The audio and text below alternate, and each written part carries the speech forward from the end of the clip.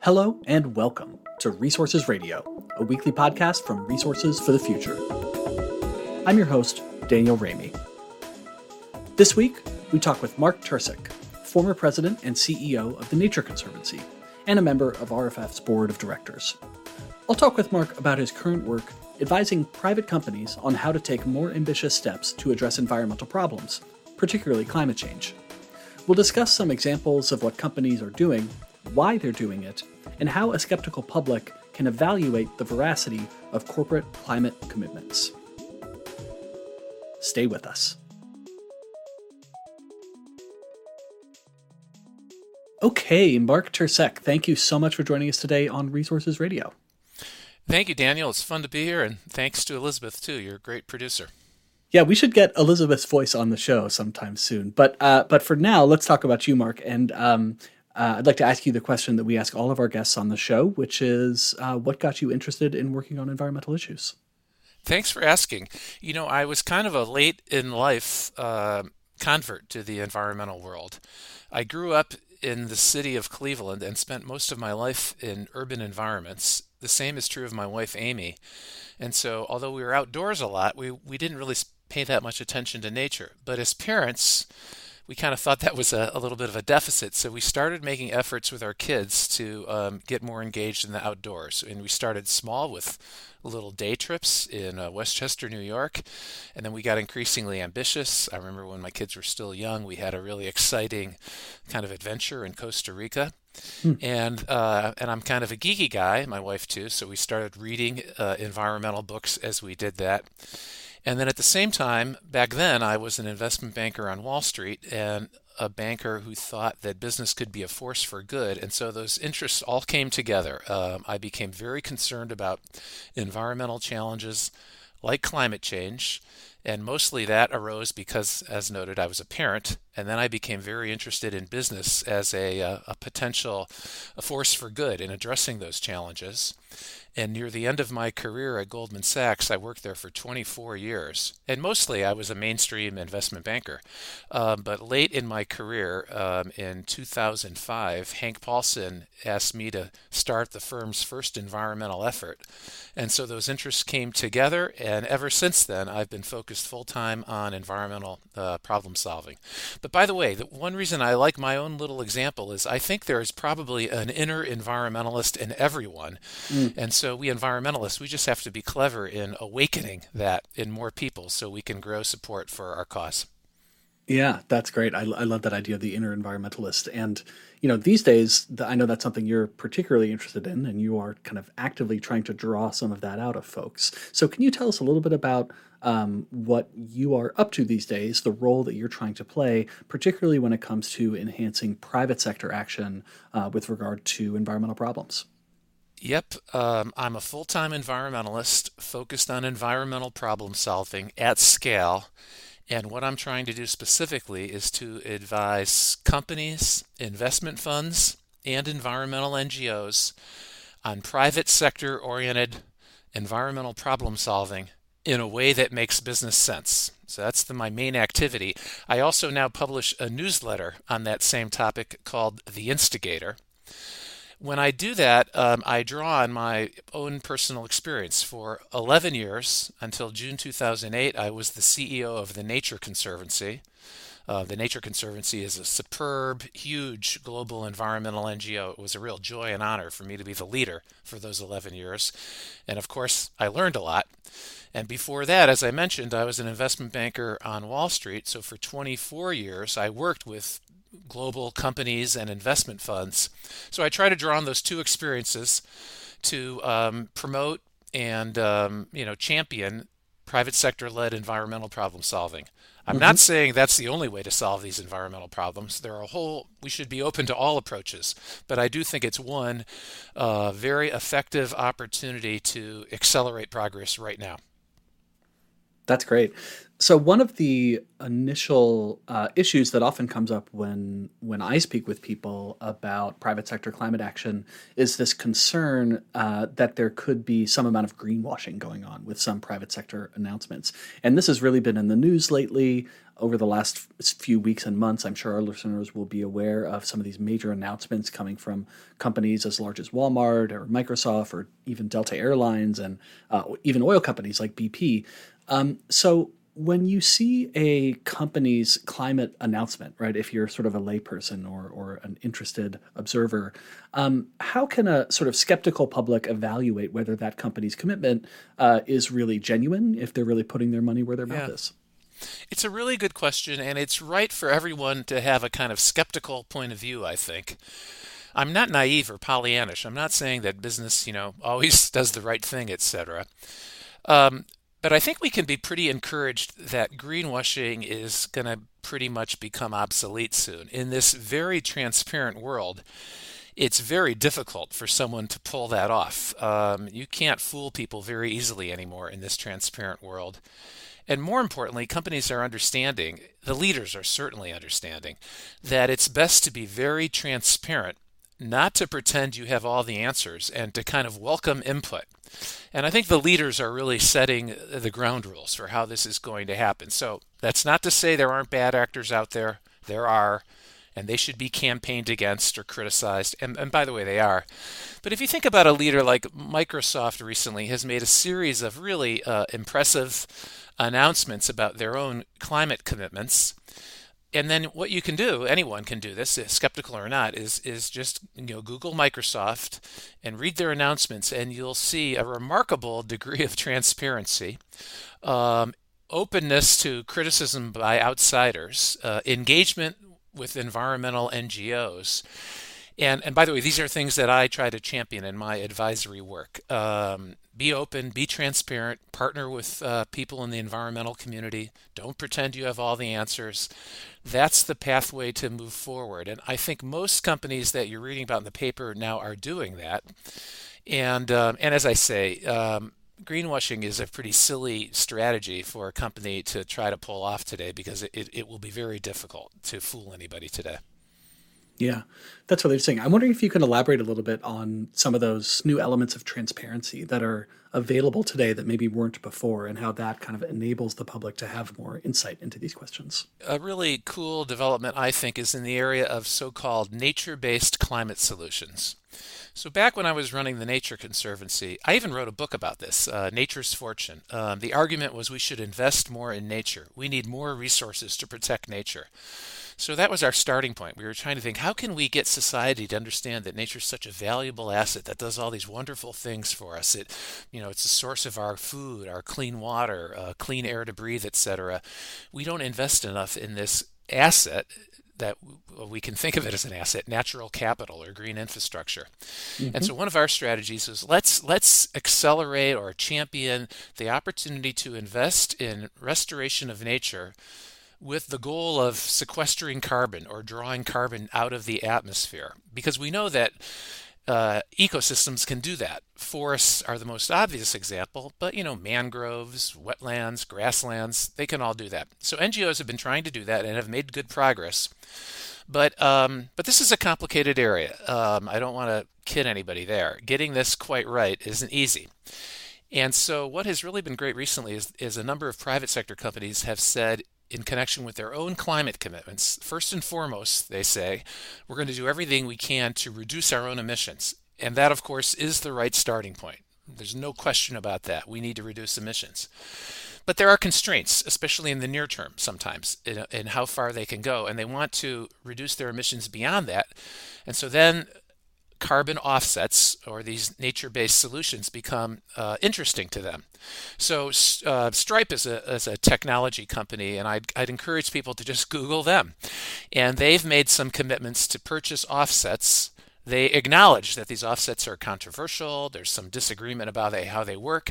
And so Stripe said, we're going to be transparent about everything. So the various providers of offsets had to agree, if they wanted to pitch their offset to Stripe, that everything would be made public. So Stripe published a document prepared by an NGO, Carbon Plan, which analyzes the pros and cons, A to Z, of each of the submissions, not just the ones that Stripe picked, but even the ones that they passed on.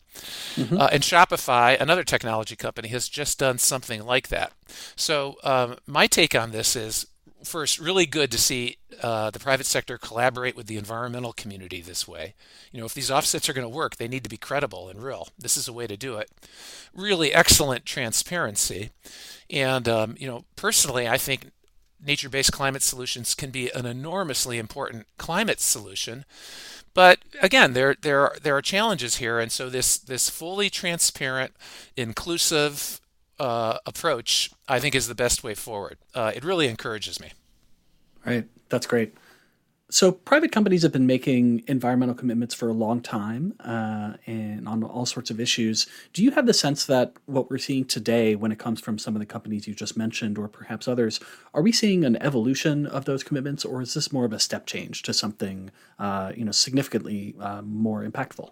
I think it's a step change. Now, I'm a perpetual optimist, and I thought this before, and I was a little bit wrong. I've been trying to do this kind of work for 15 years, but I think it's a step change, and we can talk about specific examples. But I think a couple of things are going on. Finally, and we're way behind schedule, and it's belated, but anyway, better late than never.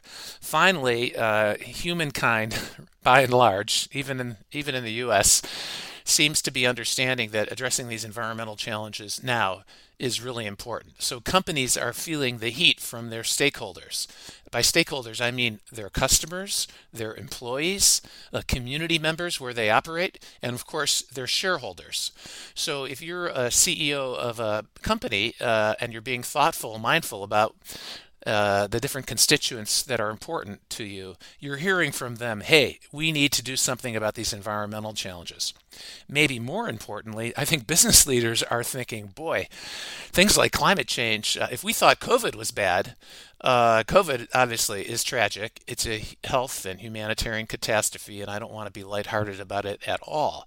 But eventually, COVID will be addressed one way or another. And again, I don't mean to be to minimize the challenges or the suffering. But climate change is sort of the same kind of thing, right? Scientists have been telling us there's these huge risks out there. By and large, society hasn't done enough about it. But as we begin to experience the really dangerous impacts of climate change, humanitarian impacts, health impacts, but business and economic impacts too. In the case of climate change, there's no likely turnaround. It's just going to get worse and worse until we reduce emissions hugely and take carbon out of the atmosphere. And so I think business leaders are understanding we better do something about this just to protect our business position, the economy we operate in. But then even more important than that, I think business leaders are understanding this is a good way to strengthen the value of our overall business by addressing these kinds of challenges in bold ways that make sense for our company in a way that we can make a real impact. And again, that's the focus of my work. So I think it is a step change. It's a reason for real encouragement. It's not a panacea. We have a long way to go. I think the most important thing for the audience to hear is whoever you are, whether you're a business leader, an investor, an employee, a customer, stakeholders today are really heard. So you can speak up, pound the table, and push the companies that you have some connection to take full advantage of this opportunity. Those are great points. And your analogy, your COVID climate analogy, actually makes me think of a wonderful cartoon that I saw in The Economist a couple of months ago. It was of a boxing ring, and there's a boxing match going on between the Earth and COVID. So they're slugging it out. But right outside the boxing ring, waiting for the next round, basically, the headline event is climate change, and climate change in the form of a big sun, kind of waiting until the Earth gets through COVID, so that it can take on this even greater challenge. Yeah, it reminds me. That sounds like a great cartoon, very apt. It reminds me of a recent book published by Professor Rebecca Henderson from Harvard Business School, Reimagining Capitalism in a world on fire.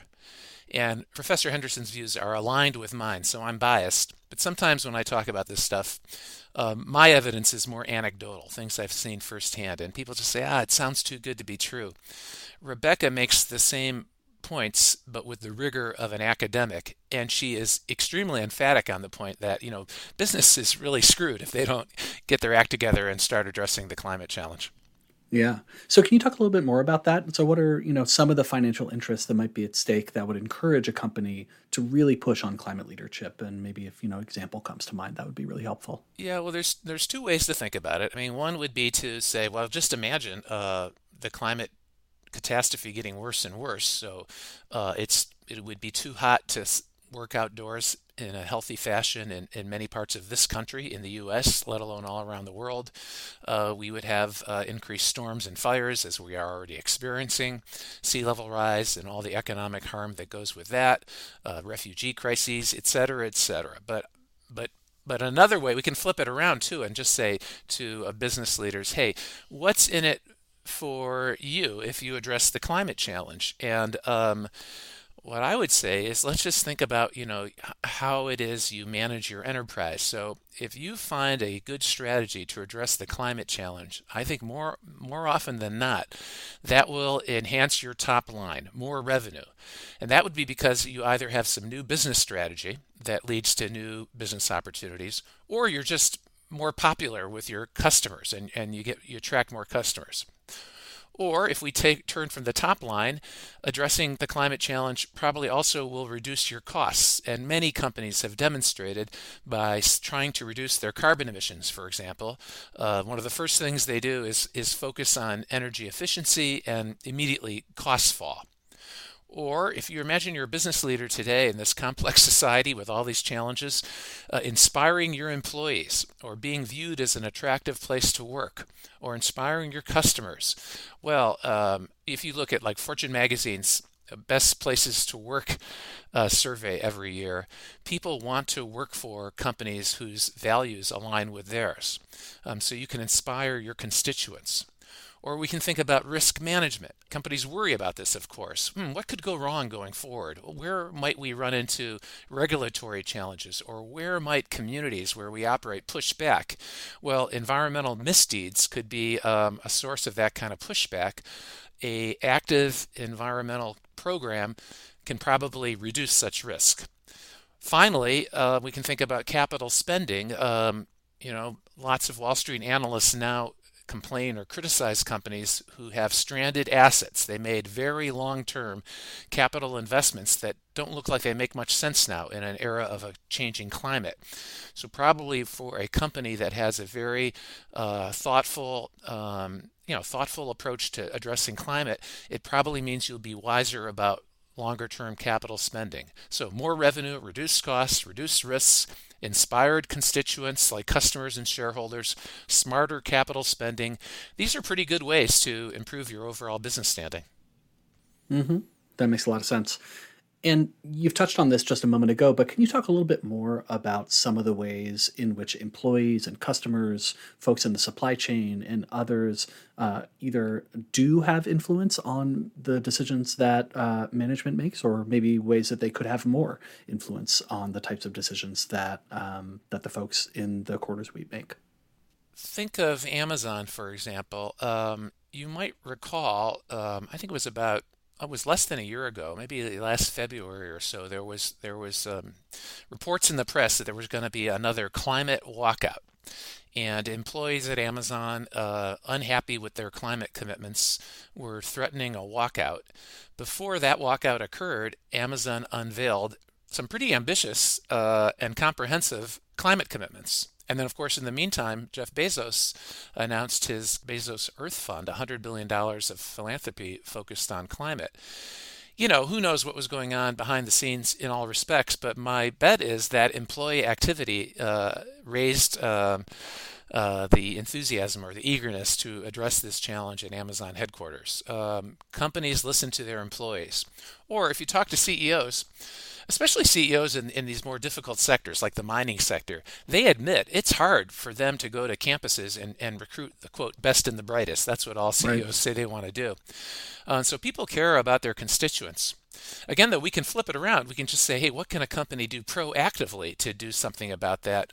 A really cool example that I'm not involved with, I only know about it because I've read about it, is Intuit, the software company. So Intuit, a while back, evidently said, boy, we need to address our climate footprint. We should figure out how to become carbon neutral. But Intuit's a software company. Its carbon footprint is very small. And so evidently, the management team or the people working on this said, gosh, that's too modest of a goal. We're mighty into it. We should do something more important than that. So they came up with this plan they call 50 times 30. 50 refers to 50 times Intuit's carbon footprint, and 30 is by 2030. And what Intuit's planning to do is by the year 2030, work on carbon emission reductions that amount to being 50 times Intuit's own footprint. And the way they're going to do that is help their customers, who are really medium-sized and smaller companies, work with their customers, their employees, and the communities where they operate. Help them, provide them the tools and the guidance so that they can all reduce their emissions. So I think that's a pretty cool example. One, it will be obviously an important and significant climate step, 50 times their footprint. But from a business perspective, I mean, what better way could you think of for Intuit to get closer to their customers, understand their challenges, probably find some new revenue opportunities in connection with all this? Or if they want to inspire their employees, a climate-concerned employee would have to appreciate, right, that their company would be helping them with their own emissions reductions. Same with communities. I think it's a really good example then of what business leaders need to do here, which is there's no simple formula for how you put together a bold, ambitious corporate strategy. You've got to think hard about your own capabilities, the different constituents you touch. I, for one, would advocate make sure it makes business sense, because that way it can be sustainable and important and well funded. But Intuit's is, I think, a good and creative example of how business leaders can do important things. Oh, and I should add, Intuit's working with Drawdown on this. Drawdown Labs, that's a part of a Drawdown that works with companies. And I think that's smart too. So Intuit's saying right off the bat, we're not pretending we have all the answers. We want engagement from the environmental community. They know things we don't know. That kind of open-minded teamwork approach, I think, is really commendable. Yeah, that's a fascinating example. I hadn't heard about that, but certainly ambitious. And makes sense in all the ways you describe. One follow-on question related to that partnership that you just mentioned, it's something that I know you're really interested in, which is the potential for private sector for-profit businesses to work with NGOs to try to create some of those shared goals that they might have, and bringing kind of different skill sets and expertise levels to the table. Can you talk a little bit more about some of the opportunities as well as some of the barriers that might exist when it comes to those types of collaborations? Yeah, it's really a great question. So this first came to my attention back in 2005. I mentioned to you that Hank Paulson invited me to lead Goldman's first environmental effort. And back in 2005, that was a kind of novel thing. We had the idea that we were going to pursue environmental objectives, but only in ways that also made business sense. And I said to Hank, why should I be in charge? I don't know as much about the environment as I should. And he said, no, don't worry about that. You're a commercial leader at Goldman Sachs. So we need this to be, we don't want it to look like some overhead or corporate social responsibility thing. We want this to be viewed as, commercial.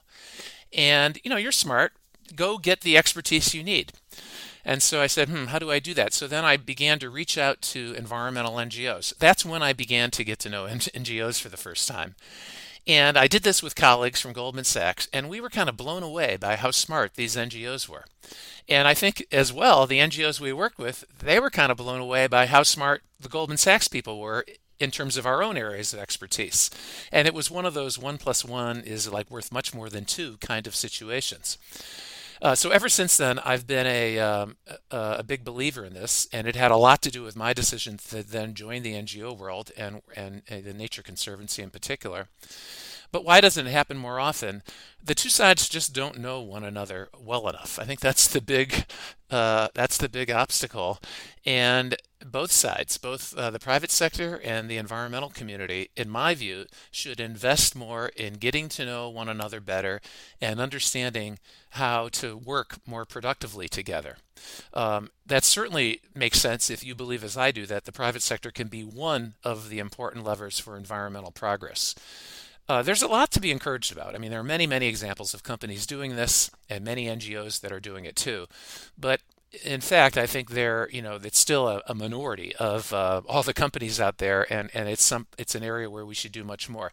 The nature-based climate solution example I mentioned earlier is a really good example. If companies try to champion nature-based solutions all by themselves, I don't think they'll have the buy-in or the credibility broadly that we need. And why is that? Because, back to my Microsoft example and their use of offsets, that's not purely a business outcome they're seeking. It's a business and environmental one. And so there's a need for some credibility and buy-in, and I think the environmental community can provide it. But at the same time, the NGOs who work with Microsoft, I think, will better understand the challenges that the business community has in pursuing these environmental opportunities. So there's just a lot of cross-border learning and collaboration opportunities there. It's something that I would like to see broadly across the environmental community. More collaboration, less confidence that any one party has all of the answers or knows exactly what to do.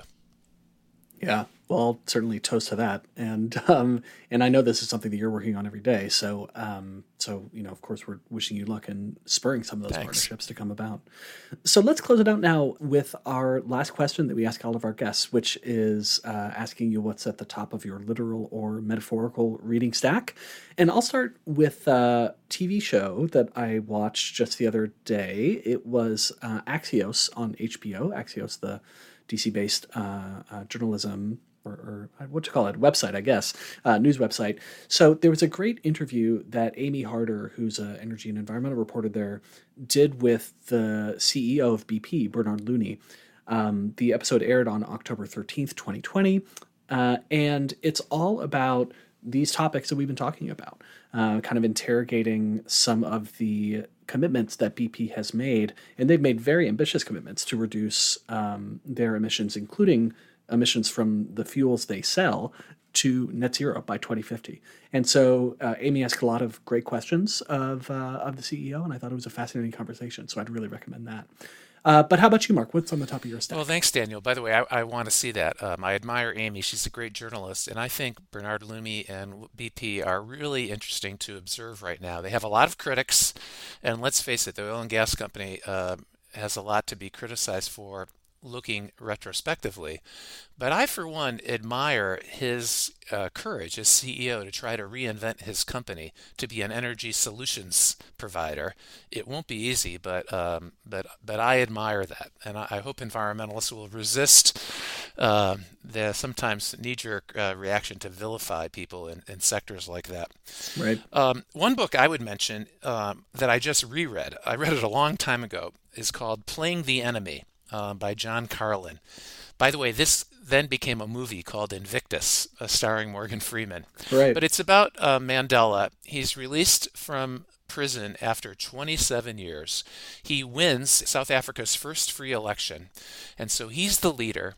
And boy, if you wanted to imagine anyone who had reason to be embittered toward the other side, or to be angry, or to be cynical, he sure could reasonably be that way. But no, the movie doesn't really capture this, so the book is a far better choice. Mandela says, no, I have to bring this country together somehow. And his own supporters really resist this. They're resentful and angry about how they've been treated over all these years of apartheid. Again, who can blame them?